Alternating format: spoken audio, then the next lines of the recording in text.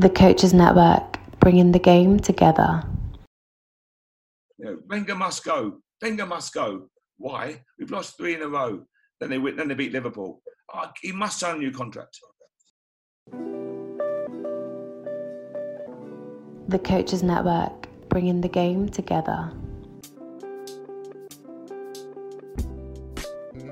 You're now listening to the Coaches Network, a podcast aiming to bring people at the heart of coach and player development together. My name is Coach Yas, a UEFA A licensed, FA Advanced Youth Award and FA Goalkeeper B licensed coach. With over 10 years of experience working in youth football from grassroots right through to Premier League academies. I'm currently operating as an affiliate tutor for the FA alongside working towards a Masters in Performance Football Coaching. Today I'm going to be joined by my co-host and the Coaches Network analysis specialist, Coach Ben. Ben is a UEFA A licensed coach who holds an FA Youth Award and a Masters in Sports Coaching, with 10 years of experience including working across the male and female youth development pathways, alongside a vast experience on individual, player and team performance analysis. And as part of our Insight series, we'll be joined by a range of individuals working across multiple disciplines within the coaching world in order to explore their journeys and dig deeper into their experiences so that we can leave you with some golden nuggets to help you reach your full potential. Guys, welcome back to another episode of the Coaches Network. My name is Coach Yas, and today I'm joined by my co-host Ben, as usual. But we've got a very special guest in the building with us today, or on Zoom with us today, shall I say. Mark Warburton, first team manager at QPR. How are you, Mark? Very well, yeah, very well, thank you. Brilliant. Thanks for being on the show with us today. Mark, I'm not going to waste any time. We'll get straight into it. Let's listen, ourselves know even where did the coaching journey start? Because it's quite an interesting one. It started really. I guess I was a young professional at Leicester for a couple of years, and then different background in the city, which you know about. And then for me, really, it was playing conference football and traveling with the bank, living in Charlotte in North Carolina, living in Chicago, working in New York, working in Asia. Wherever I went, I just coached, not through a direct aim to do so, more just purely by chance. In Charlotte, I would coach the bank team, or I'd coach the village team, or I'd coach, I'd see some girls under 9s or kids under 11s, and you just end up coaching them. In those days, if you spoke with a British accent, they assumed you played football, therefore you must be able to coach, was almost the guideline. So I found myself unwittingly coaching a number of different age groups, high schools, UNCs, and different levels of player. And that went right the way through. I go back to London and worked, obviously, then overseas against Chicago in '96. And it wasn't until 2001 when my son, who was then 8, was asked to go to Watford Academy. And the coaches talked about background and did you play and whatever else. And they asked me what badge I had.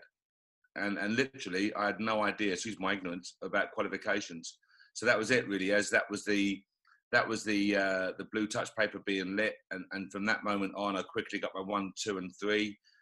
Worked hard to get on my level 4, my A license, and now I'm working part time at Watford at the same time as being in the city. So combine a really heavy workload. But when you have that ambition now, and you've got that burning desire to make a career change, you had to have that period of transition.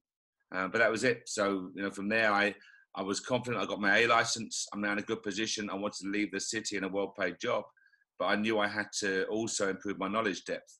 So I spent a year traveling around Europe, literally cold calling a number of clubs, just literally phoning the front desk, can I speak to the academy director, please?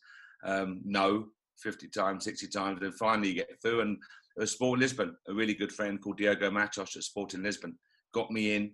And once the doors open, once that persistence gets paid off, I suppose, then he opened doors to Ajax and to PSV and to Barcelona and Dortmund. And suddenly I find myself visiting the biggest clubs in Europe for a year and just really improving my knowledge and depth of education.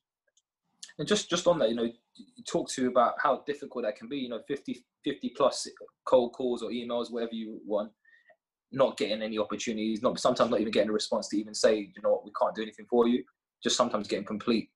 Oh, no, complete blanks. I mean, and without being rude to these clubs, they must get numerous such requests, and I'm saying, can I come and speak to someone for half an hour? Because I'm thinking to myself that I've got a different background, but a competitive one in terms of finance. Therefore, I can share something with them. So I knew that I could get in front of them I could hopefully sell myself. Not in an arrogant way, but I was confident of that. But it's getting in front of them, yes. And I understand that people phone. I must get 5, 6 requests a day to come and visit, and you have to be polite, respectful, but you can't accept all of these offers because you're too busy. So I understand exactly where they were, and I'm very thankful. And Diogo was literally, do you play golf? Yes. Get yourself over here. Sport Lisbon Golf Day tomorrow. Be my partner. That gives you 5 hours with me. And he was just saying that I maximise his time. 5 hours on a golf course, and that was it. We got on great. We played golf. I beat him down the last, which went down really well with him. And but from that moment on, I spent a week there, flew back home, went back for a second week, and really got to know him as a really good friend who opened so many doors. He's now working for FIFA in a really high position. But as I say, it just goes to show you that if you are persistent, hopefully you get your break. Definitely. I think you're just another thing that I kind of want to pick up on that you touched there about that confidence that you need to have within yourself. And I think there's a lot of coaches probably listening to this, maybe not too sure where they should be confident with or what they should be confident with within themselves. You just talk to about what it was about that particular skill set that you felt that you would really kind of built that confidence in. And was that something that you felt that was transferable from your banking background? And yeah. Absolutely, 100%. I'll say that because I'll give an example. When I came back from Charlotte, North Carolina, it was 1986, and I've been over there, and I was offered a green card to stay in the States. But I wanted to come back to London because of the time zone. London's such a big financial centre because of obviously many reasons, but the beauty of the time zone. You get Asia's afternoon, you get all of Europe's morning, you get New York coming in, and then you get LA in the afternoon, and so it's a perfect time zone. And I wanted to be in that time zone. So I came back and they gave me a currency pair. I was trading currencies, buying one currency, selling another. And they gave me dollars against Japanese yen, dollar yen. And they had no natural business. They had no core customers in that currency pair. So I'm sitting at a desk. When you go away overseas, you come back, sometimes you're a spare part. So I came back and I cold called all the Japanese banks and Asian banks, Singapore, Hong Kong, and I couldn't get anything. But I'm talking about 5 months, I'm cold calling every day, getting frustrated, couldn't get anything. And then finally I flew over there, got a visit by chance, someone dropped out, got a visit. And I went over there and I took over. They all play golf and they all love whiskey. That's basically, in those days, that was the Japanese senior bankers. They all loved their golf and always talk about their famous nips of whiskey. So I just went there armed with sleeves of golf balls and as much whiskey as I could take through duty free at the time. And that was it. And I came back and literally the first Monday back, my screen lit up with dollar yen calls out of Asia because you've taken the time to go and see them. So that the people strength, they really appreciate you going out there and taking that time. Emails, texts, WhatsApps are too easy. You've got to go and look people in the face, in the eye to eye, the old saying. So I'd done that in the city. So for me in football, I just needed to get in front of them. A bit like getting to Japan, getting to Tokyo. Do you think that approach could still work? Because obviously, like I said, it's becoming increasingly harder. Obviously, the market in terms of competitiveness of coaches trying to get in the industry, I think, has inflated massively over recent years. With everyone left, right, and centre trying to become the next big coach or trying to get into the academy program or even to the elite game at the senior level. Do you think that approach can still work, or do you think there's some strategies that maybe have been gone up, a bit outdated in that respect? I think even down to from sending an email to, even just sending the odd letter. Do you think maybe sending a letter to someone could still have a good effect? When was the last time you received a handwritten letter? Well, this is why I asked. Yeah. I don't want to sound like an antiquated dinosaur, far from it. But people talk to me about now people's skills not needed anymore. You don't need to do that. You can work from here. You haven't got to travel to there. There's nothing better than someone taking the time out to come and sell themselves. I get emails. I want to be the next Pep Guardiola. I'm a level 1 coach working at Reggie Arse Rovers, and I think I should be working at pro level. What advice would you give me? And it's nonsensical. And you must get, as I kid you not, 20 a week of such approaches and requests and inquiries. And it's when you hear the sensible one, you hear the people who you have to work. Hard work underpins everything. And anyone that thinks you can go from A to B purely by chance, no. Sean Dyche was my youth team coach at Watford. We're good friends, and obviously he's done another fantastic job at Premier League level. But we had to pump the balls up, drive the minivan, do everything, do long hours. I'd get to Watford training ground at 7 in the morning. I'd get home at 10 at night when I was working at Watford, and Sean would drive back to Northampton, be back in the morning, long hours to get yourself in a position whereby you have an opportunity to open doors. So the people skills, massive, that will never go away, yes. And also that hard work has to underpin everything. And it really does irk you when you get these people saying, I deserve a chance. No, you don't. No, you don't. You're a level 1 coach. My wife's a level 1 coach. I'm not being that direct. That's the lowest. No, it's the reality. First step on the ladder. So great, good, congratulations to everyone for the first step. But don't then talk like you deserve to work in the professional game. And that's the problem. They want to bypass the work and get straight to pro license level. Can I just take you back a little bit to something that you said as well there about that hard work? And I think you might just talking to them, how important it really is to have that hard work, but also make sure that you're not trying to be a version of someone else, and staying true to your own qualities and what your strengths are. And you're in that, I'm not going to be a Mark Warburton, so why not I focus on being myself and being the best version of myself rather than trying to be an imitation of Mark Warburton. So you talk about that email, I want to be the next Pep Guardiola. Well, it's not going to happen, is it really? Well, what I think you have to do is the best coaches are the best thieves. The best coaches take the best ideas, the best practices, the best drills, and they tweak them and mould them into something that they can use for their philosophy, their style. And that's the key. So I'm never trying to be someone else. There was a great coach educator who unfortunately recently passed away called Dick Bate. And Dick was the best coach educator in the world, bar none.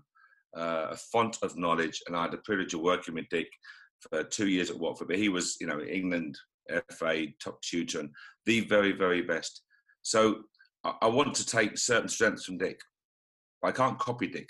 I want to take his organisation, his passion, his delivery, his pleasure in seeing people learn and educate themselves. You want to take certain traits, and all around the game, you'll meet people, and you want to take certain traits from it. That's really, really key. But you have to understand what you are. What is yours? What do you stand for? And at the end of the day, we're all trying to get our players to be better and to become better individuals on and off the pitch and to perform on the pitch in terms of results and go as far as they can in the game. Absolutely. That's what we'll do. But how we get there is down to you using your personality, your knowledge, your people skills, your man management, all of these various traits that come together and hopefully produce the end product in terms of a quality of coach. Definitely. And just talking about Dick Bate there, you're not the first person to mention Dick in all of our interviews. Just speaking about Dick for a second, what would you say is one of the biggest lessons that you've taken from Dick? His passion for the game. There's not one thing you say about Dick. You have to talk about his honesty, his integrity, his levels of respect, but his passion for the game came across so striking. And as I say, every day for me was like an A license at Watford. He'd come in and he'd say to you, he'd look at me in the morning and go, "Your best Dutch team of all time, and why?" 1 o'clock. And he'd walk off, and I'd what? And I'd go and do whatever I had to do. And at 5 to 1, he'd give me the old finger. Go on then. And I'm trying to wing it. So I'm going, Cruyff.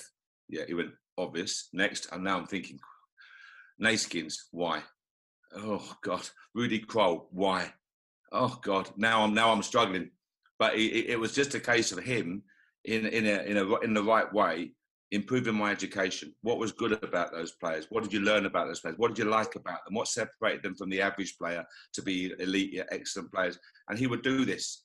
What you're playing 3-5-2 on Saturday. What did you play against it? Or what happened to them now up the wingers? And it was just an A license every single day. It was a privilege to have that access to such an individual of such quality. So there's not one thing about Dick. Is passing the game lost to a true educator and a true icon in terms of coaches benefiting from his wealth of knowledge and experience. Just, it's a couple of things I want to touch on within that. You've talked there about that passion, but I think one key thing that stands out for me is him asking those questions, really challenging you to come up with real rationale as to why you're doing or why your thought process is the way it is. And I don't think enough coaches, from my experience, do enough of that. They just go with it. What happens, and they don't really take much time to reflect or even look at why behind the what, if that makes sense. Yeah. And just to kind of delve deeper, then you talked about that passion. Within that, another point I've also discussed with many coaches is that passion needs to be true. It needs to be authentic. It can't be something you make up. So if for instance your passion is working with the foundation phase players, and your passion is working with youth development phase, you might just talk into about from your own experiences how important it is that coaches do I guess maybe take that time to self-reflect and ask themselves where they may be best suited, rather than just looking at, right, we all need to work in the senior game, we all need to work in the professional development phase, because there's a lot of coaches out there probably looking for that, but maybe for the wrong reasons, quite often because maybe the financial gain is seen more beneficial at that top end of the game. Certainly, obviously, at senior level, but more specifically with the professional development phase as opposed to the foundation phase, rather. Absolutely. So I get, people write into me and say, I want to work my way up and be better and end up at first team level. So I say, why? And they say, well, I want to be first team level. Yeah, why? And they think I'm being sarcastic. I'm not. So the one was, I got an under 11 coach, under 12 coach, right? And I said, well, why don't you be the best under 12 coach in London, then be the best under 12 coach in the Southern Counties, and then be recognised nationally as one of the very best under 12 coaches. And you can see that the mind was thinking, he went, well, I just want to work first team. And there's no logic to it. It's almost like, you're seen, unless you're with the first team, you haven't got that kudos. I always thought, I never had to play. I was only a couple of years as a pro, and I was a bang average conference player. That's what I was. So I never had the playing career of a Steven Gerrard or Frank Lampard or Wayne Rooney, none of that. So I always naturally presumed I'd work in the academy. Now, having come out of a really, responsible job in a city, I take this the right way. I was never just going to be yes sir, no sir coach. I'd have to have a position where I could impact change. So I wanted to be academy director at a top 6 Premier League club. That was my ambition. But I always knew that I had to be very, very good at it. So I spent time with, I've coached all the ages, great experience working across them, because you have to have that. But I never for 1 second thought the first team would even be an option. Not for 1 second. But all the work done with the youth levels, and, I'm doing the reserves under the youth team during the day with Eddie Boothroyd and Dick, etc., and Sean Dyche and Malcolm Mackay and Brendan. And then in the evening, I'm coaching the 9s and then the 14s and the 15s and 16s. So you have a really broad depth of education. Again, never thinking I'll be with the first team. So it does amaze me when people only ever seem to be, they think their street cred, their kudos will only come if they're first team. And there's some really talented coaches who could specialise in those key areas of 11 to 16, 11 to 18, and be the very best in the country if they want to be.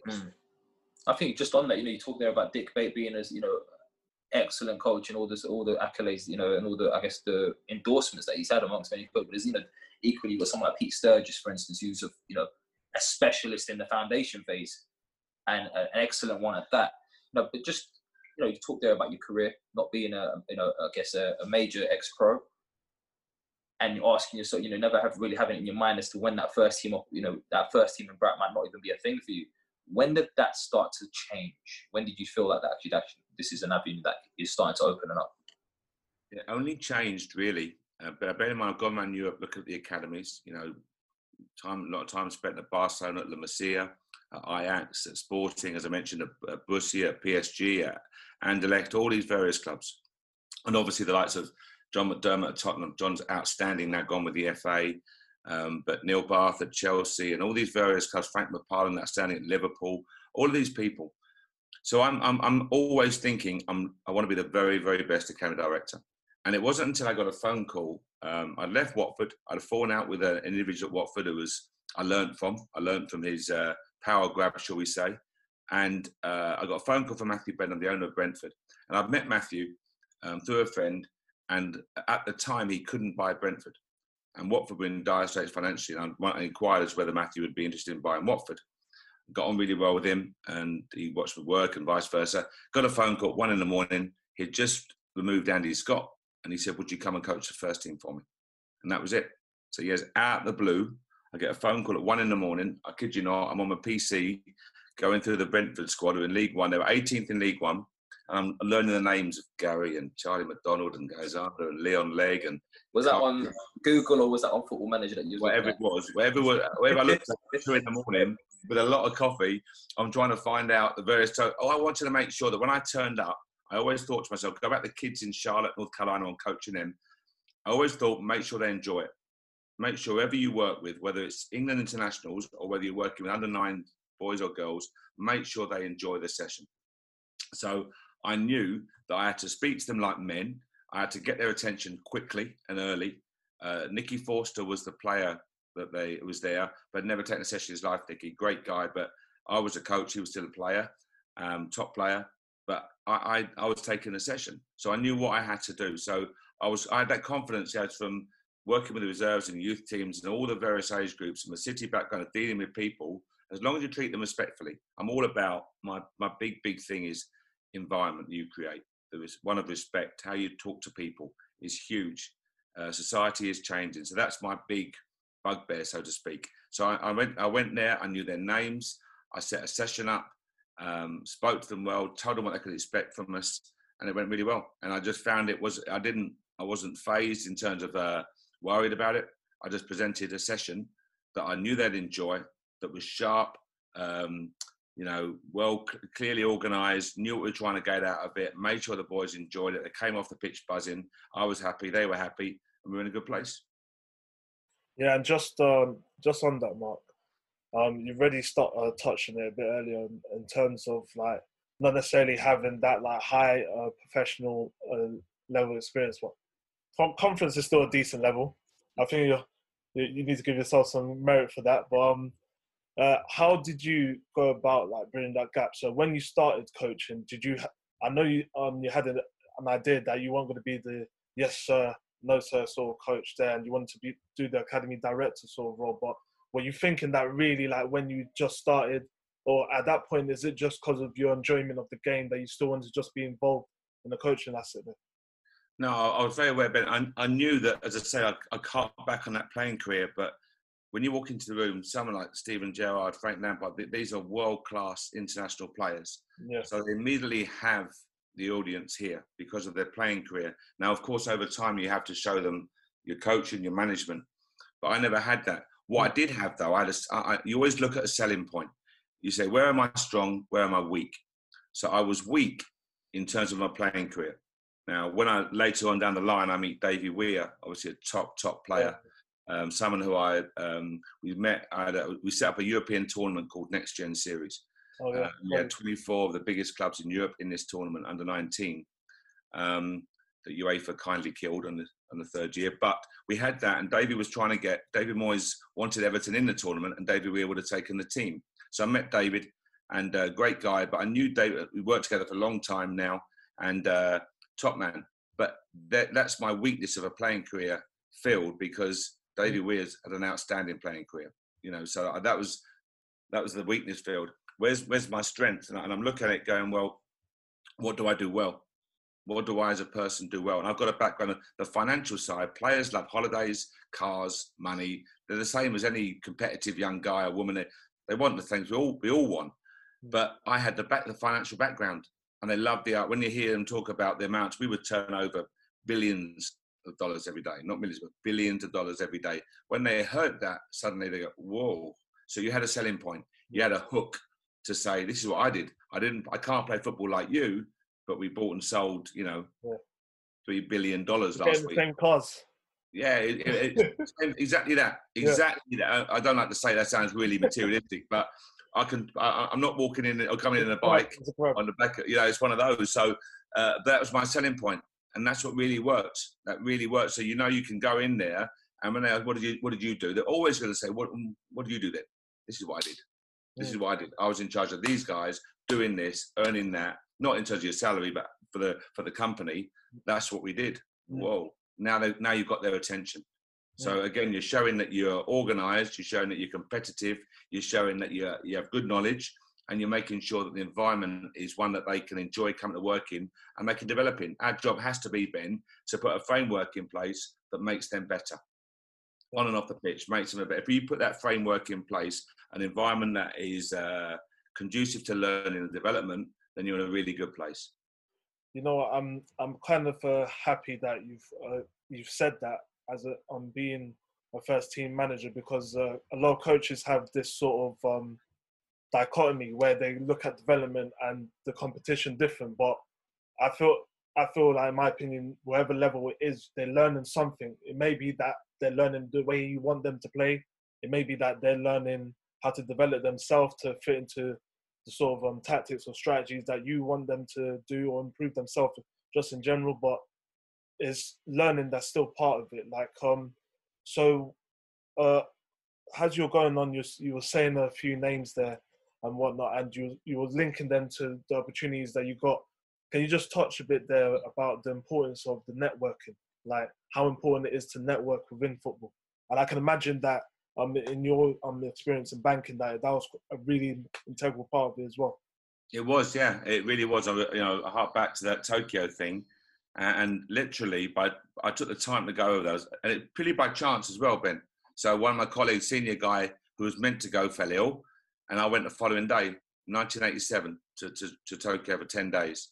And as I said, I'm armed with sleeves of golf balls and bottles of whiskey, and it sounds a bit bizarre, but you had to go to the interpreter. So you would speak on like a Reuters machine, like this machine, and you're speaking to what you think is your colleague at this bank. You're not. You're speaking to the young kid out of the American university, because the trader never spoke English. So now you're at dinner, and you give them some golf balls, and you're speaking through an 18-year-old, a 20-year-old, interpreter to go back. Really hard and really challenging, really, really challenging. But you've got to get those. You've got to find a relationship, because that man or that woman holds the key to you getting business. So that was the same thing. So you had to network. It's how you sell yourself, and you can't come across as arrogant and brash. And some of the mails I get, Yaz just asked me, I get, I consider myself to be a future England coach. And what? Where does that come from? Why would you open up a letter or a LinkedIn message starting with that? But it's so how you sell yourself, the impression that you create, what memories do you leave with that person? Does he go, oh, Ben's a good guy, or does he go, God, Ben was a pain in the back? How does he do it? And that's, or she do it rather. And that's so important. So selling yourself, networking, you've got to be consistent. You've got to maintain integrity. You've got to recognize sometimes you're banging your head against a brick wall. As I say, the 50 calls, I'm calling and calling. I tried to get to Barcelona, stupidly in advance. So I think about it now, what an idiot to try and, why would I take my call? I must have 50 a day. But I got in via Diogo Matos of Sport in Lisbon. Then they welcomed me with open arms. Couldn't have been more polite and courteous. But you have to find a way in. And sometimes, going in through the back door as opposed to trying to bang down the front door is the best way of doing it. So the very, very important point that you make, to network well, to understand it's got to be two-way. Right? If I'm coming to you, I've got to make sure I give you something back. Exactly that, yeah. And it's, I don't mean money partially. I mean it can be, talking about something, a drill, it can be a contact, it can be anything, but people are very, very busy in all walks of life, and you've got to make sure that the relationship is two-way and beneficial for all. And as I say, you just remain honest and maintain integrity throughout and respect. I think you'd be in a good place. Definitely. I just want to take you back to a little bit. You said there you got that 1 a.m. call, come in to Brentford, do it first. You're searching your football manager, you're Google to find out who the players are. Wiping the eyes at the same time. And all the coffee and whatnot.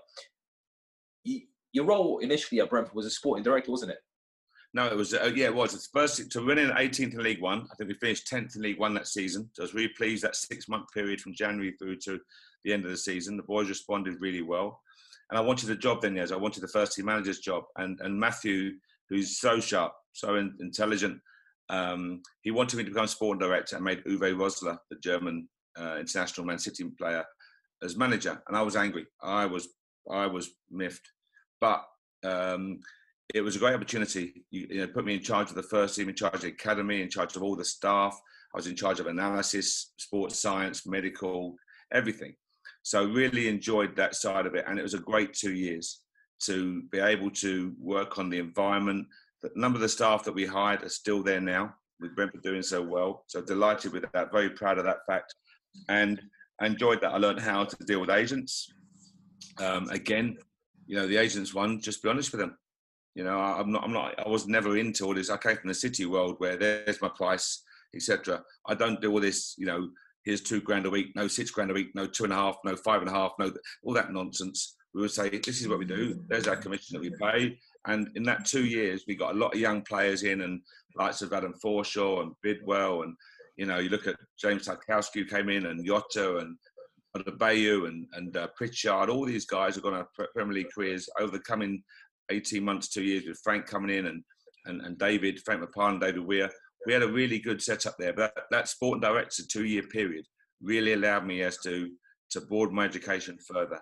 And again, you can start to develop your own reputation within the game in terms of how you conduct yourself, how you go about your business, and how the players were responding to that. And then just obviously starting off as Sporting Director, how did you eventually get to that first team manager's role then? It got to November, 20 months down the line, and Uwe was approached by Wigan, who had then just come out of the Premier League, were a bigger club than Brentford, obviously, at the time. And he wanted to go to Wigan. His family are based in Manchester. It was a great move for him, and fully understood it. And that was on the Thursday.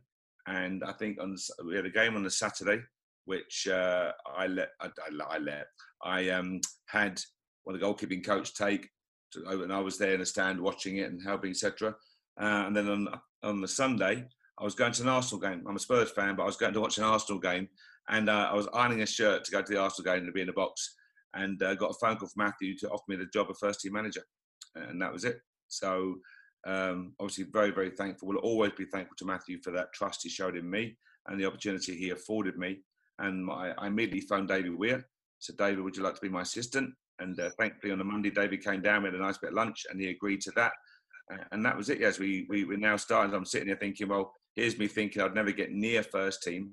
I'm now in charge of a League One club. I forget where we were, top 10 in League One. Somewhere we're doing well, and we're in a good position. And thankfully, we finished off that year by then getting promoted with Wolves. We had a great run. I think unbeaten in 20 odd games, and had a really good run. And then the following year, of course, we got to the playoffs of the Premier League as well. So we had a really fruitful couple of years. You just talked there about having a very successful first season. What would you say were some of the key ingredients to the success in that period? I knew the players. I'd signed most of the players. And they knew me in terms. I would never just go back to the Sporting Director role. People say to me about what the key traits for a Sporting Director. Two things, yes. One, you have to get on with the manager. Always. So you have to work so closely together. And you've got to be honest, respectful, and maintain integrity. So I would never, for example, put a tracksuit on and go onto the pitch. Now, every bone in my body is aching to get on the pitch and work with the players, but that was Uwe's domain. That was his environment. And as Sporting Director, it wasn't right. I'd obviously watch training if I wasn't travelling to look at players. I'd watch training. I'd always give him my opinion. We'd have coffee every day. We'd have dinner twice a week. 10 phone calls, 20 phone calls a day, whatever it may be. But I would not cross that line, so to speak, to get into the Sporting Director. But I knew the players. So when I got the manager's job, the players knew who I was, what I stood for. The staff all knew me because I'd hired most of them. And it was easy for me then to move on, and I could really lay down the laws of the environment, the type of environment I wanted, how we spoke to people. I'd always rather have leaner than fatter. I hate excess bodies around. I'd rather challenge people to work harder, produce more, and incentivise them. And it worked well. Yes. People were very happy. The right people were happy to buy into that. We worked long hours. We were a lean team. But the players were responding really well. The recruitment with Frank and McParland was outstanding. As I say, people like James Tarkowski now at Burnley, Andre Gray now at Watford, Jota now at Aston Villa, Pritchard obviously moved for 12 million quid to Huddersfield in the Premier League. All of these various players, Adebayo, Button at Brighton, Harley Dean at Birmingham, Jake Bibble at Swansea, all of these guys have gone on to have excellent careers. So we were really happy with the recruitment, but we had a good team. We had a really good team. The owner, Matthew, was superb in his backing of us, and we surprised a lot of people. Well, let's talk there a bit about, about not just the players, but obviously yourself, going on to have some successful careers beyond that time at Brentford. You've had 2 years at Brentford, or a season and a half almost, just over a season and a half, and you've now ended up eventually at Rangers. Can you talk to us a bit about that? At QPR, you mean? The old actually, before we even get to that, there's quite an interesting story around the Brentford thing, isn't it? You had this whole thing about the bonuses, didn't you, to help keep the players motivated? Yeah, I mean, Matthew, the owner's obviously got a big financial background, and I came from a city culture. I mean, listen, you could be left wing, right wing, whatever your political, thoughts or ideals are. Bonuses in the city are only paid to people who earn the money. So if you have a trader who makes you $10 million profit and he gets paid 10% bonus, you're still 9 million better off. I read some scandalous headlines. So you're paid these bonuses. So that culture of rewarding success to me was natural. I'd had 20 odd years of that. And Matthew the same. And we just put a really aggressive one in. Why should, we were coming back from Hartlepool in that first 6 months with a shocking result. They lost 2-0, played poorly. And I heard one player say, at least I get my appearance money. And I'm thinking, why do you get appearance money? Why should you get paid for appearing when you get paid for that in your basic salary anyway? And you've lost. So things like, when you have players who might be on, I don't know, £1,000 appearance, say, no, nothing for a draw, nothing for a loss, but $3,000 for a win. That type of, incentivize them, set piece, get awarded for scoring a set piece, get deducted the same amount for conceding a set piece.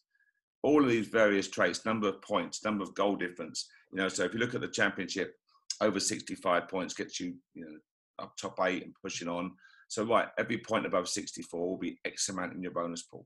All of these type of incentives just drives the boys on. And you had a Brentford team who were favourites for relegation, third smallest budget, really aggressive bonus scheme, and the boys just went for it, properly went for it. And I love that focus and desire. The likes of Jonathan Douglas, who an outstanding leader, driver, could be surly at times, Dougie, but a top player, and he just really drove the boys forward.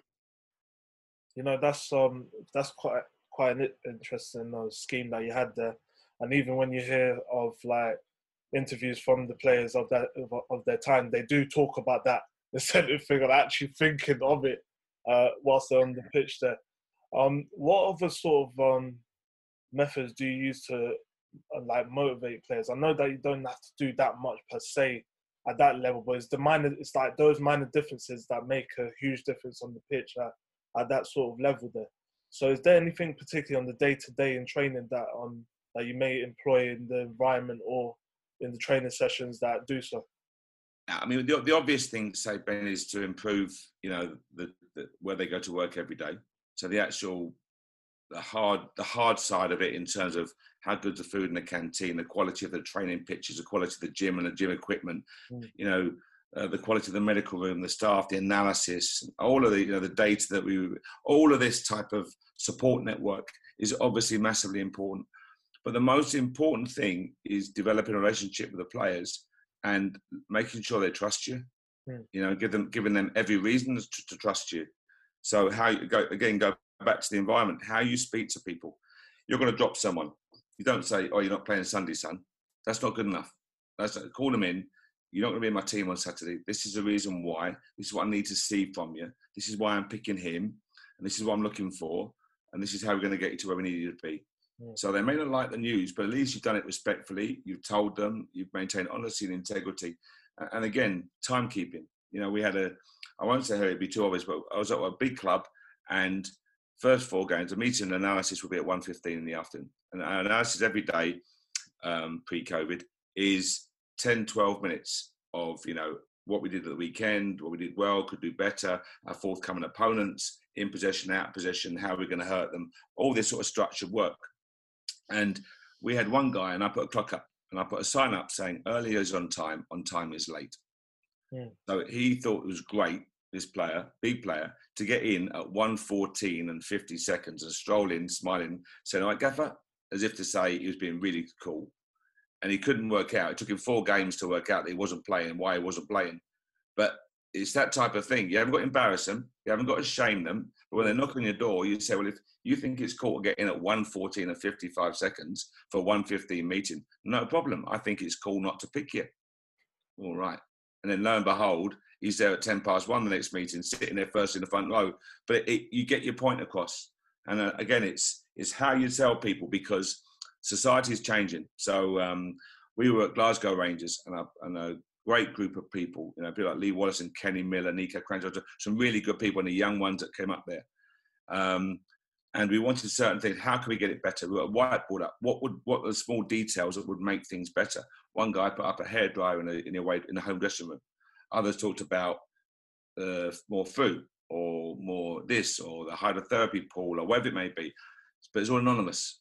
So I put up there collar and tie for away games, because you wear them at home at iBox in front of 50,000. You wear your collar and tie, but away you invariably go tracksuit. But Rangers have in Scotland, they're the two. BetMGM has an unreal deal for sports fans in Virginia. Turn $5 into $150 instantly when you place your first wager at BetMGM. Simply download the BetMGM app and sign up using code Champion150. Then place a $5 wager on any sport. You'll receive $150 in bonus bets, regardless of your wager's outcome. And if you think the fun stops there, the King of Sportsbooks has plenty of surprises in store. Check out daily promotions, same-game parlays, live bets, and so much more. Download the app in Virginia today and get $150 in bonus bets instantly from your first wager. Only at BetMGM.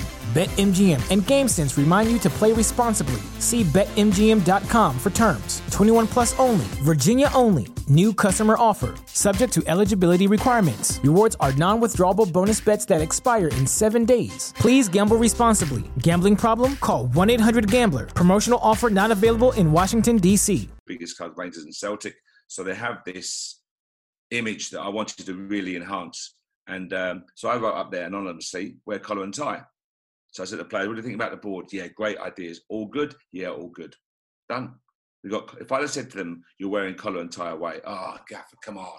But by put it up on the board and them saying that's all good, it was done. So I think the most important thing, Ben, is to make sure you're honest with them and the environment you create is geared towards making them better. When they drive to work in the morning, they've got to enjoy it. Whatever, if you're a bricklayer or a cab driver or work in a bank or whatever, or a doctor, whatever job you do, if you enjoy going to work, your end product will be of a higher quality. And that's got to be our job as football coaches and managers, to make sure that environment is as good and as productive as we can make it. Definitely. And you've already started to touch there on Rangers. It's a massive club, and I think I'm even understating it by saying that. And the point of when you came in was obviously after the administration happened and they consequently got relegated. You got the league and cup double in your first season there, and I feel like on paper people will underestimate that, thinking that Rangers are meant to go up, but I can imagine the expectations that were around you was heavy. And how did you deal with that pressure to kind of still conduct yourself in the same way that you would usually do in any managerial role that you do? It was a really steep learning curve. And I'm lucky to have Davy Weir. Don't forget, Davy Weir captained them in the UEFA Cup final, age 41, I think it was. But I was very lucky. My CV was strong from Brentford, so I had some really nice offers. Very, very fortunate. But when that size of club comes calling, you are privileged, really privileged. But the board made it very clear. Promotion was non-negotiable first year. But we only had 9 players in the first day. Literally had 9 players. They'd let 13 go. I think 11 or 13 go. And we had 9 players. So we had to recruit really quickly with no money, minimal money. And still, all the eyes are on them. I mean, it's an unbelievable. If you haven't been there, it's an unbelievable theatre of football. 50,000 roaring iBox is a quite incredible. It really is, and it's a fantastic, as I say, privilege to be there. But you've got to deal with this expectation. And David Weir always said to me, if you're 0-0 at half time at iBox, they'll boo at 0-0. Absolutely boo you off the pitch. But then they'll cheer you coming out after half time again. And that's just the nature of Rangers. So you've got to get used to that. Wherever you go, it's a bubble that you cannot believe. You guys love football, but you're talking about a player can't go and buy a loaf of bread. A player can't go anywhere you go. You are bang. The passion for football is so high, but the fans are magnificent and the theatre is magnificent. But you've got to deal with the media. There's the steepest learning curve. 20 pages every day on Rangers and Celtic. Radio shows every night. If they haven't got anything to talk about, they'll make it up. So you've got to deal, what you say, every word you say can be taken, used out of context. And it's a magnificent learning curve. Because when you come back down south, after dealing with Glasgow Rangers, you can deal with anything. Walk in the park, I can imagine. Well, I went to Nottingham Forest, who are twice European champions, and the media guy said, it's going to be about 15 minutes. Is that okay? media in Scotland was like, minimum 2.5 hours and loads more on top. You had BBC Scotland, you had 5 Live, you had Sky Sports, you had the Sundays, you had the dailies, you had the club channel. It was incredible. But again, it's a privilege because you're manager of Rangers. It's a globally recognised club. And anyone who said no, you'd walk away from it, which is nonsense, and B would say it wasn't a privilege, is talking absolute nonsense, because it really is. We work as coaches and managers to be privileged enough to take those positions. Definitely. You just touched on there, Mark, about it being a massive difference just from dealing with the media perspective in general. But that wasn't the only difference you had when you went to Nottingham Forest. A bit more of a unsuccessful time, shall we say, as opposed to it was at Rangers and your period at Brentford. Why do you think that was? What would you think? This is where you get angry as a coach, yes, because you go in there and then the bottom 3, Nottingham Forest, and the mandate was to keep them up. And we in the last game we had to better Blackburn's score, and we had 6 or 7 academy kids in the team, went young, achieved it, and stayed up. So straight away in the first season, you've kept them in the division.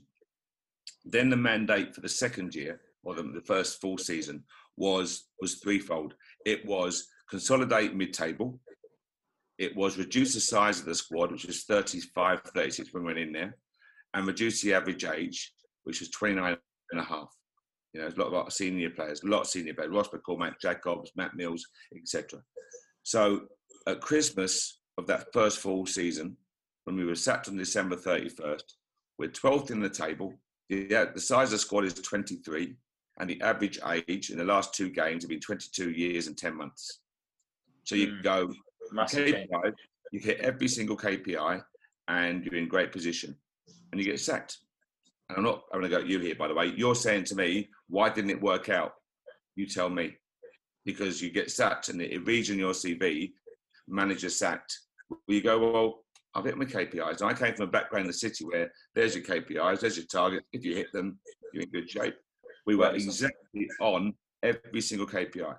Go back to Glasgow Rangers. The mandate was European football 3rd year, non-negotiable.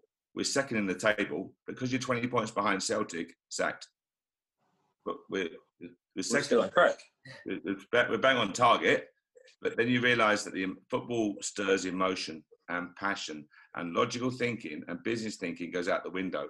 So because we had lost 2 home games, we were 12th in the table, Forest, with a really, really young team. Just on that, you talk. I think you're spot on. Absolutely agree. If you're hitting those KPIs, these are the KPIs that have been set. I've hit them. So what's the issue, sort of thing? Yeah. How does that then get justified? If it doesn't work out, what is the reason, or I guess the rationale, or better yet, what is the excuse for the way to end things in that manner? No, it's nothing. You get. Any manager will tell you, a coach will tell you, you get called in on New Year's Eve, and the chairman says some bad news. They want to change the direction. What does that mean? You want to change it. So listen, that's the nature of the business. So you have to get used to it. You have to get thick skin. You have to get used to it. But it still hurts because you're a professional and you're human. And it still you look at your CV and goes, sacked from Glasgow Rangers. Why? Sacked. And those type of things really hurt you. If you're 19th in the table and you're really struggling, and you're 20th in the table and you've lost, you spent loads of money, and I understand. Then you got to go. That's the nature. But I think we're in a pastime. We're in a business here where emotions run so high. And as I said, we have a lot of foreign owners, which is obviously very good for the game in terms of investment and variety, but also their mindset changes very, very quickly. When I look at some clubs, some of the Spanish clubs who've had, I read yesterday one Spanish club has had 6 sporting directors and 6 managers in 6 years.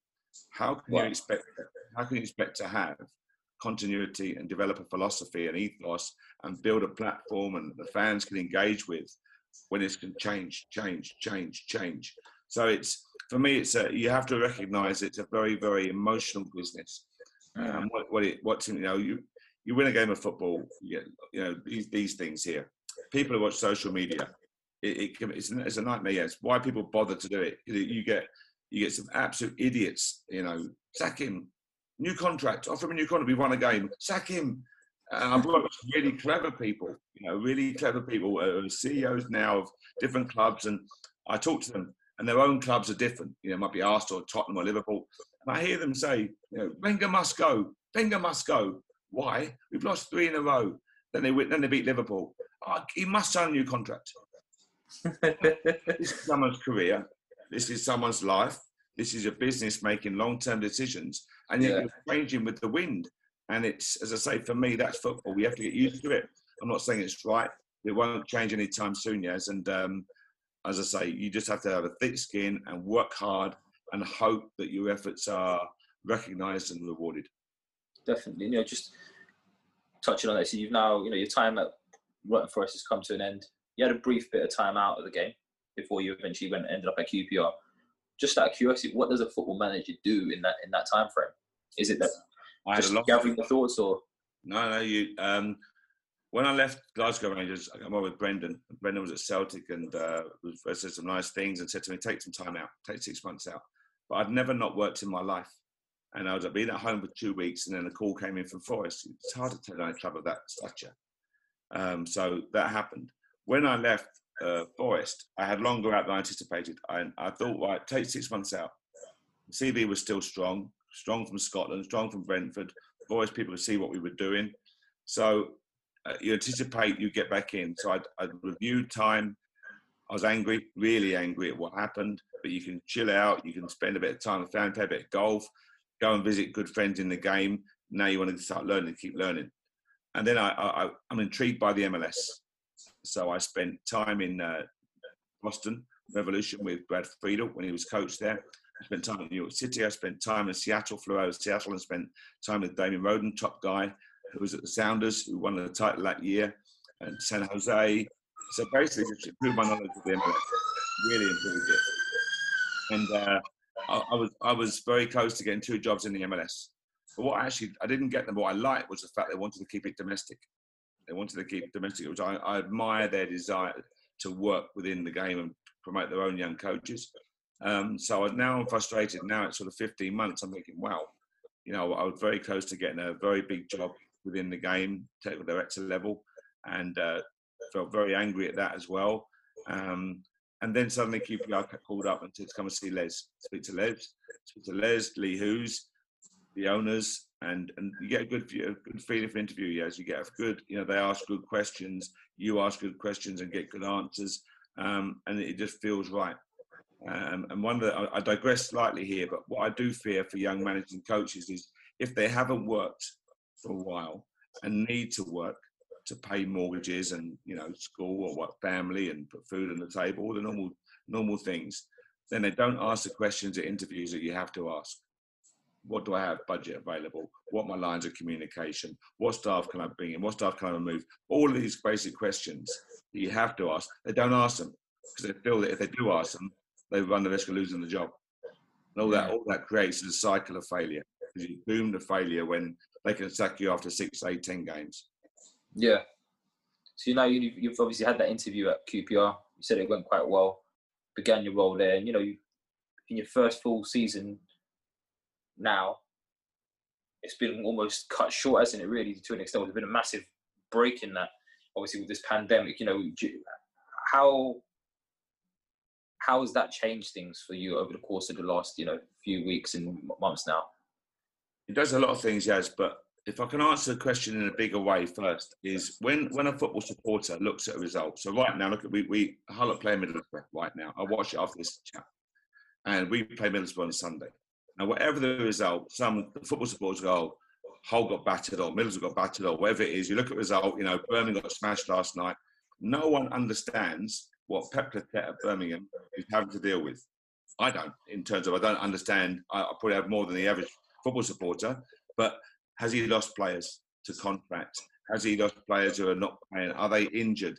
How have they responded in terms of after the COVID? All this stuff is so difficult. People, supporters, just look at a result and make comments. And as I say, what you look at with QPR and you look at the size of squads, you look at the budget available, look at the disparity of budget, all of these things. You look at Grant McCann at Hull, who lost a number of players, Then he had injuries and whatever else. He's dealing with so much. So people go, oh, they're having a tough time. Why? I hear, they've got to change their manager. Why? Grant's doing a great job under really difficult circumstances, but people don't look deeply enough. They just look at the periphery of it, and they don't really understand what goes on behind the scenes. So for us at QPR, we were in good shape. We were pre-COVID, 6 unbeaten, got to Preston, had a good away win, 3-1, and then bang, this happens. And you have to deal with it then. And all the other clubs have similar issues, but there's no doubt when we use words like unprecedented, they are, yes. They are unprecedented times, so difficult for so many reasons. Players being offered deals and contracts not being accepted, and illness and trying to get players fit in a shorter period of time, ensuing injuries, and all of these various issues impact squads. And as I say, it's too easy for football supporters to go, oh, look at that. Look, what's happened to them? They got beat last night. Why? If you really do care about the game and you're in the coaches network, what you're talking about, and you care about coaching, what is that manager dealing with? What is the coach dealing with? What does his squad look like? What's his budget compare? All of these questions would improve your knowledge education of what you face when you actually get a role of this nature. Yeah, for me, I agree with you. I feel like people are a bit too surface sometimes when they look at things, and it's a shame that I wish it could be done the same way they kind of do like the young ages where they have no league tables, because once they look at a league table, that's when they judge a team directly. And unfortunately, every team is in different circumstances and have different budgets to work with. Like you said, personally, I feel with the budget that you do have at QPR, and when you look at the average age that you have in terms of your average starting 11, is impressive what you guys are doing, and it's only going to lead to a sustainable model for them. In regards to that, with coaches and the way they look at the game, what sort of aspects do you look for within your team? Like, is it based on the sort of players that you have at your disposal, or at your different clubs, or do you have like a particular way that you would like to play regardless of what club you're at? I like Ben. I like players who can dominate a football. I like players who look to take the football. Aren't afraid of a mistake. We only ever learn by our mistakes. So you can't say to a player, play out from the back, for example, or take it in a tight area, but don't make a mistake. That doesn't work. They're human beings. They're going to make mistakes. So how you respond, go back to that environment and how you speak to people. So all of these things, I look for players who enjoy having a football, players who are hungry to learn, players who are better than they realise. So, for example, we took a player, Tony Craig, from Millwall to Brentford. Tony was a top Millwall player in terms of his hard as nails defensively, left back, left centre half. But people said to me, he's old school Tony, he heads it and kicks it.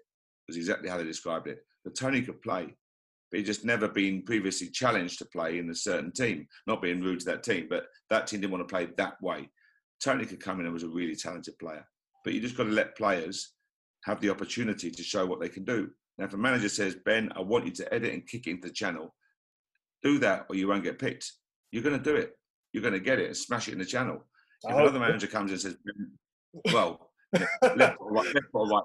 But it's one of those where whatever the manager wants, you've got to respond to it. That's your job. Going back to what you said previously, when a player leaves an academy, he's got to be armed with the attributes to deal with whatever manager comes in. One might play an aggressive 4-4-2. One might play a 4-4-2 diamond. One might play 4-3-3 with a 2 and a 1. Who knows what they're going to play? But as I say, for me, I like players who dominate a football, can embrace a football, brave in a decision making, keen to learn, young, hungry, yes, but you need your senior mentors as well. And from there, as I say, recognise what you've got, understand where you need change in the short term, change in the medium term, and change hopefully in the longer term if things are going in the right direction. Definitely. And just in regards to just touching on that sustainable model, obviously QPR are quite big on promoting their youth into the first team. I can imagine that was quite an important decision as well when they're bringing you in, because you had that track record of actually bringing players through as well. How do you balance that factor of having quite young players in the team, and then you have the likes of the experience like the Jordan Hugels and and whatnot on your team, Angorangels. How do you balance that aspect? You want to bring them through, but you still want the performance levels to be of a high level as well. You do, and one of the biggest frustrations, Ben, is that everyone clamours for youth, and I think any youth player come to the academy will always be afforded more time by the crowd. Supporters are always more patient with the homegrown. You know, when you hear Harry Kane is one of our own, you'll always hear fans who love to see their academy products coming through. And I totally agree. I totally embrace that idea. Well, the key thing is they've got to be good enough. They've got to be good enough. And right now, my big fear is there's too many people saying, try him. I hear fans, try him, throw him in. It does. What do you mean throw him in? It doesn't work that way. It's elite level football. You know, this is not just over the park. We've turned down a couple of jumpers for goalposts. This is proper football. And you're saying, what do you mean throw him in? It could have a hugely detrimental impact on his development, on his confidence, etc. So you've got to do the right thing. So young players, some will be dipped in, taken out again. Some will accelerate quicker in their learning. Others require longer. That's the skill of the coach and the manager to know when and for how long. But the biggest problem I face, or not, what I mean I face, I think football faces is when the clamour for youth fails to recognise that they need to be good enough. Because if not, all that happens is the coach and manager gets sacked. That's all that happens. And there's no reference to, at least he tried all the youth players. So if you go back to Forest, that huge game that we had to better Blackburn's result, and I'm looking at it and I'm going, we had young Jordan in goal, Ben Brereton who's now got a Blackburn for 7 mil. We had the likes of Joe Wall, who's now week in, week out for Nottingham Forest. Matty Cash, who's a top-class right back. You know, these type of players coming through really did well for us. But they're good enough. They were good enough. And even though it was a game of that significance, never had a doubt about playing them, nor did Davey or, you know, at all. But they've got to be good enough, Ben. And as I say, I think as budgets are being cut, COVID is going to cause the financial landscape to change beyond all recognition for the worse. Budget caps, salary caps, whatever will be coming in. And I think the clamour for young players in the academy products will be ever louder, but they have to be good enough. Because if not, they'll just sink, and so will the managers and coaches.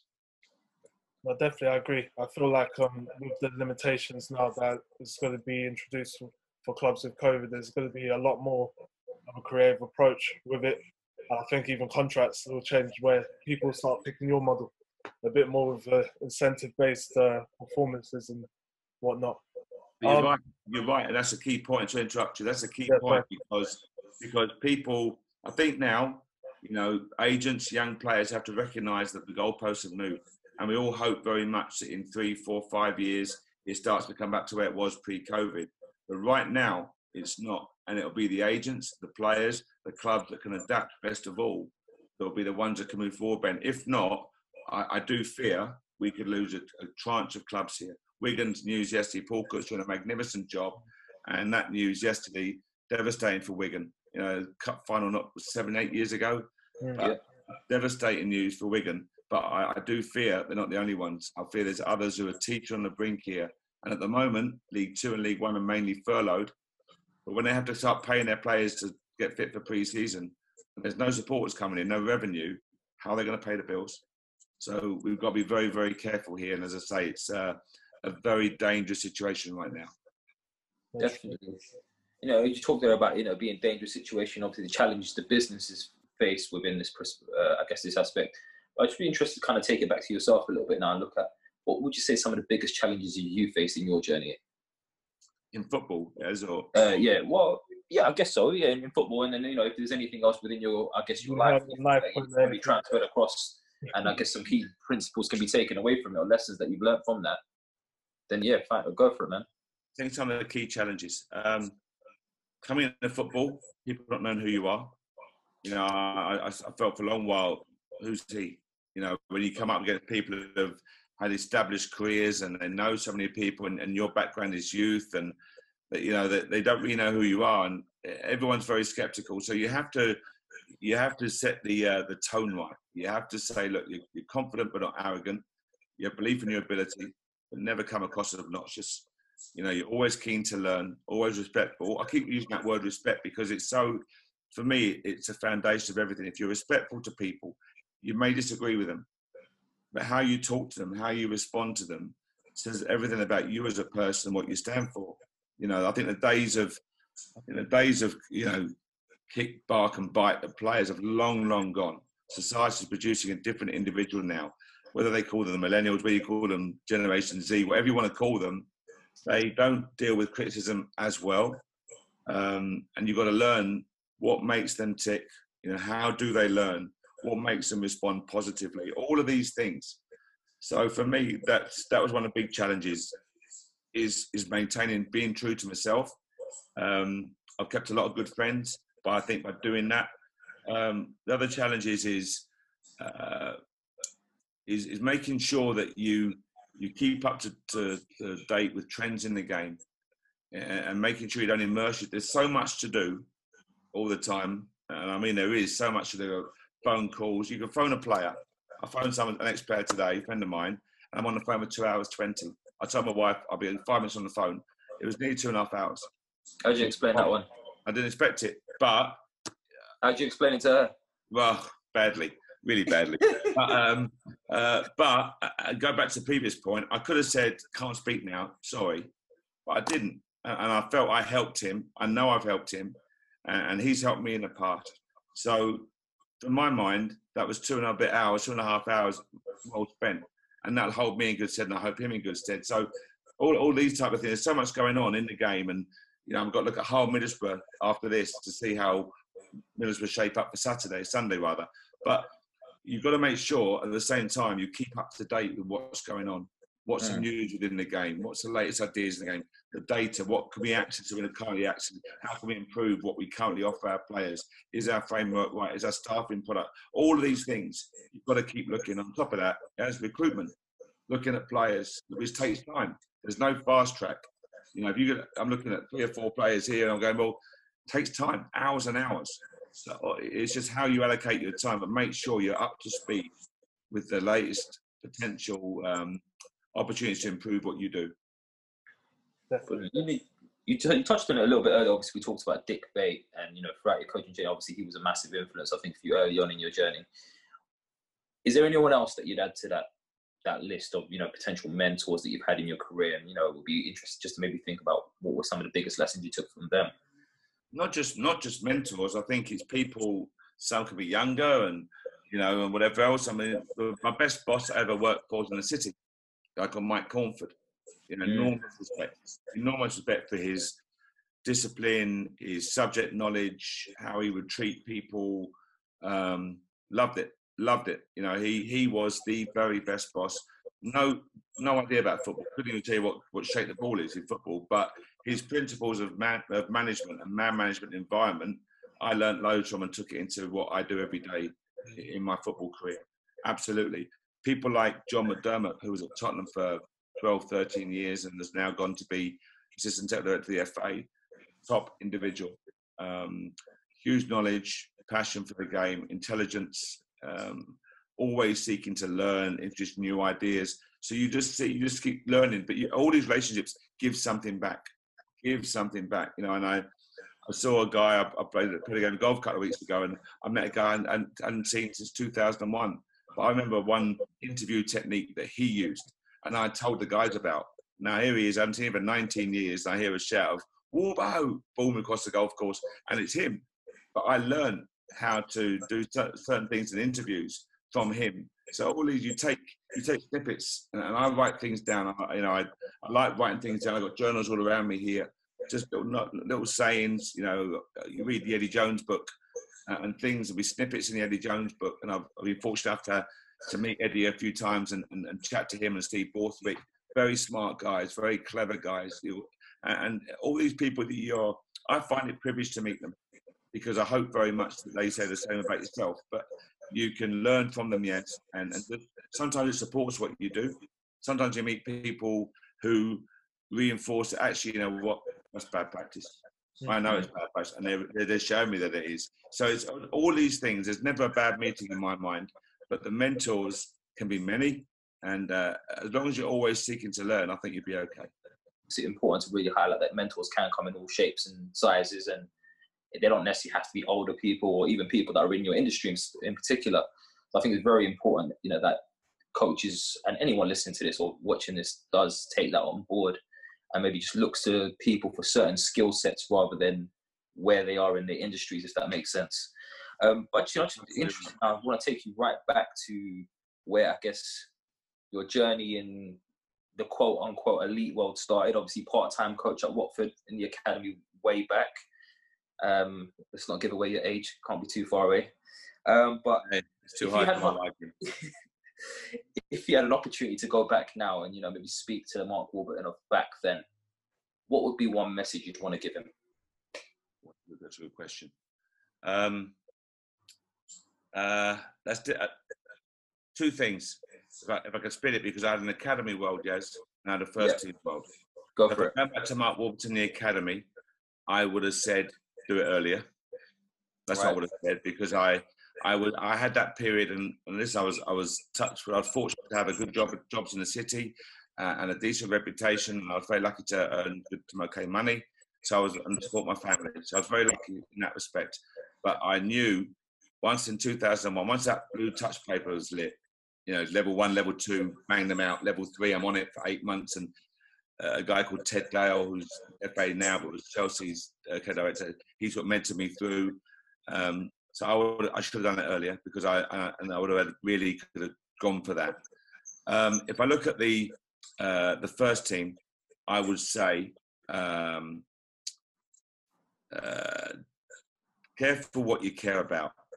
So I talked to you a lot today about respect and environment, and I listen too much to people. So I'll try and give an example. I won't tell what club, it gives too much away, but at one club, we had to sell a striker. We had to sell someone to balance FFP. And I was told we had to sell this, a lot of money, and several £1 million, and we needed that money to make sure the club was in the right position. It's like, okay, fine. And there would be a small amount left to buy a couple of players. So I said, fine. Now, you've told me that as my CEO boss, and I've listened to it, and I've done that. And then when I was sold, I get the guy puts his head around the door and say, "Oh, can I come in?" I said, "Yeah, of course you can. Why? You're the boss." He says, "Yeah, but I thought you might be raging because we sold the player." I said, "Well, you told me at the interview that we had to." And then I suddenly realised Glasgow Rangers are the same. Sometimes the ruthlessness is just saying, I won't swear, but sod all of them. Look after yourself. But you're trying to be respectful. You're trying to work what you think is, the city works around information flow. And if in the city you're told, there's your trading limit, that's my trading limit. I don't break it. But they're saying almost in football, you should smash that limit and hopefully it goes well. Well, no, you can't. You can't, but that's my old world. So my advice to me would be at the start of my managerial career, sometimes you just got to, a lot of them, get on with it and do what you think is best. And I was maybe too respectful to certain people that that appeared naive. And I'm not naive, but it came across that way. Mm. And in regards to now, you're obviously currently QPR's first team manager. You're doing really well, bringing the youth through, and it's been a solid season, and with some decent form pre-COVID coming up. What is next for Mark Warburton? Good question, Ben. For me, I just want to I want to be the best I can be, and that sounds a really corny and basic old line, but for me, you don't know in football. I told you about you don't expect to be set, but you do in certain situations. So for me, I'd love to manage the Premier League, absolutely. But I want to be in a position, Ben, where I feel challenged. I'm 57 years old, and I feel that by the time I get to 62, 63, I'd like to say, right, I've done okay for myself, and I'd like to be playing golf and playing with my mates and doing that, what we all do in our retirement. But I've got another 5 years or so where I can contribute, and I know I can go to higher levels. Hopefully with QPR, I hope very much they stick with me and I stick with them, and we go on to what we go on to. But I want to go into somewhere where I'm challenged and I can contribute. And I feel that's the thing. When you're not working, what killed me most of all was not being in a position to contribute. Mm. I personally, rightly or wrongly, felt not useless, but I felt you go from 1 minute being in charge of all these people, media every day and all the rest of it, Sky, and everything comes to being a manager. And then there's nothing. And then you think, well, I'm the same person I was yesterday. But you find yourself, you can go weeks on end. And the LMA are magnificent in that respect, in helping the staff, because I can see why, touch wood, I'm very lucky not to suffer from it, but I can see why people have issues, you know, depression type issue, because you go from being so busy every day, the phone never stops. I've got something like 17 missed calls I'm talking to you here. And you go, I'm so busy. And then when you lose your job or you're not working, you can sit here and the phone doesn't ring. And that's when you find out who your friends are, of course. But you also, as I say, I can see why you have a massive void that needs filling. So I hope for me in the next 5 years, in answer to your question, Ben, I hope I'm in somewhere where I am challenged, that I can contribute and make a positive contribution to moving that club or that organisation forward. No, you did. No, it's a very honest answer there, and I appreciate that. And just touching on the depression aspect of it, I can imagine it was really tough for not only you, but like your players as well. And just in general for people during this lockdown, was there anything that you particularly faced in terms of you know, your staff or players in that regard, they're managing them in this lockdown period? This is a big subject, this one, Ben, which is very much in vogue at the moment. Sorry, we'll cover it on part 2. Well, hopefully this comes across right. But I think when people have issues such as that, they deserve and need every bit of help and support we can give them. Right, so I absolutely say that anyone, my big fear right now, however, is that too often it's being used. And people, you know yourself, in life, you've got to learn coping mechanisms, how to deal with criticism, how to deal with failure. You know, if you get a C in your exam, you need a B to get to university, or, you know, you're not picked for the Sunday team, or you're not picked for a netball team. You've got to, whether you're 11 years of age, 21 or 51, there's your coping mechanisms. And I do really worry that there's some not so genuine people right now who claim these things. And I'm thinking, that's just life. That's just life. You know, when I hear about, I couldn't deal with COVID, the lockdown, I'm thinking there's people who have lost family members. There's people who can't pay their bills. There's people who are losing their house. There's people losing their business, who can't put food on the table. That's problems. And as I say, people who genuinely have issues, we've got to make sure we offer all the help and support in the world. But, you know where I'm coming from. So in terms of our squad, we maintain contacts a lot with them throughout the lockdown. They had the programs of work to do, and they reported in their GPS data, their running data, their loading data, and the staff and the players got together, were very tight. And I hope very much, Ben, there was no issues that I'm unaware of. But as I say, please, take that point right. My big fear going forward is that such a big thing's being made of it, and it's got to be people who are worthy of the cause and care and concern. And it can't be people who are just not failing or not being able to cope with really basic issues. Definitely. Mark, just as we start to wind down now, I think it's a really good point that you've made there. But I'd just be interested to know now, if we gave you 60 seconds now, and you could package away one golden nugget for our listeners, whether that be our coaches or just general listeners, what would that be? It would be two things I mentioned to you earlier. It would be everything you do is underpinned by hard work. There is no shortcut. There's no taking a pro license tomorrow and suddenly you're working at Chelsea or Tottenham. It doesn't work that way. You've got to build that knowledge. So hard work underpins everything, and never underestimate the value of people's skills. Never underestimate that. Whether it be an interview for you, whether it be you interviewing someone, whether it's you meeting a player, whether it's you meeting a family of a young player, the ability to interact and hold conversation and sell yourself and who you work for to the relevant person is so critically important. So hard work and people skills for me are the two, to use your term, nuggets that I would absolutely pass on. Brilliant. And there you have it, guys. Look, it's been another fantastic discussion again today. Some brilliant insights, plenty of golden nuggets for everyone to take away and apply. There's been certainly note-taking from myself and Ben on this one. Mark, I just want to say thanks again for your time today. It's been very useful and I think very entertaining, and I guess it'll be very insightful for everyone listening in and watching this. Just want to say thanks again, guys, for tuning in. As usual, I've been joined by my co-host, Ben. But a very special thanks again to Mark Warburton, first team manager at QPR. Really appreciate you. It's nice talking to you both. Brilliant. And on that note, guys, we can let you know where to get in touch with us. You can find me on Instagram at The Coaches Network or on Twitter at The Coaches Net. And Ben? You can find me on Twitter and Instagram at FocusBXN. That's it. And guys, make sure you get in touch. Make sure you use the hashtag The Coaches Network. Make sure you like, comment, share, subscribe to whoever you can. Pass it on to your sister, your mum, your doctors, your nurses, your mum, your dad, their aunties and uncles, and their grandmas too. Every single one you can think about. But there you have it, guys. Another edition of the Coaches Network Insight Series, where we sit down with experienced individuals across the multiple disciplines within the coaching world, different concepts hoping to explore their journeys and key insights in order to package away some golden nuggets that you can apply to help you reach your full potential. I've no doubt that you've enjoyed today's episode as much as we have, but I just want to say thanks again for tuning in. The support is much appreciated. Please do get in touch with us and today's guests.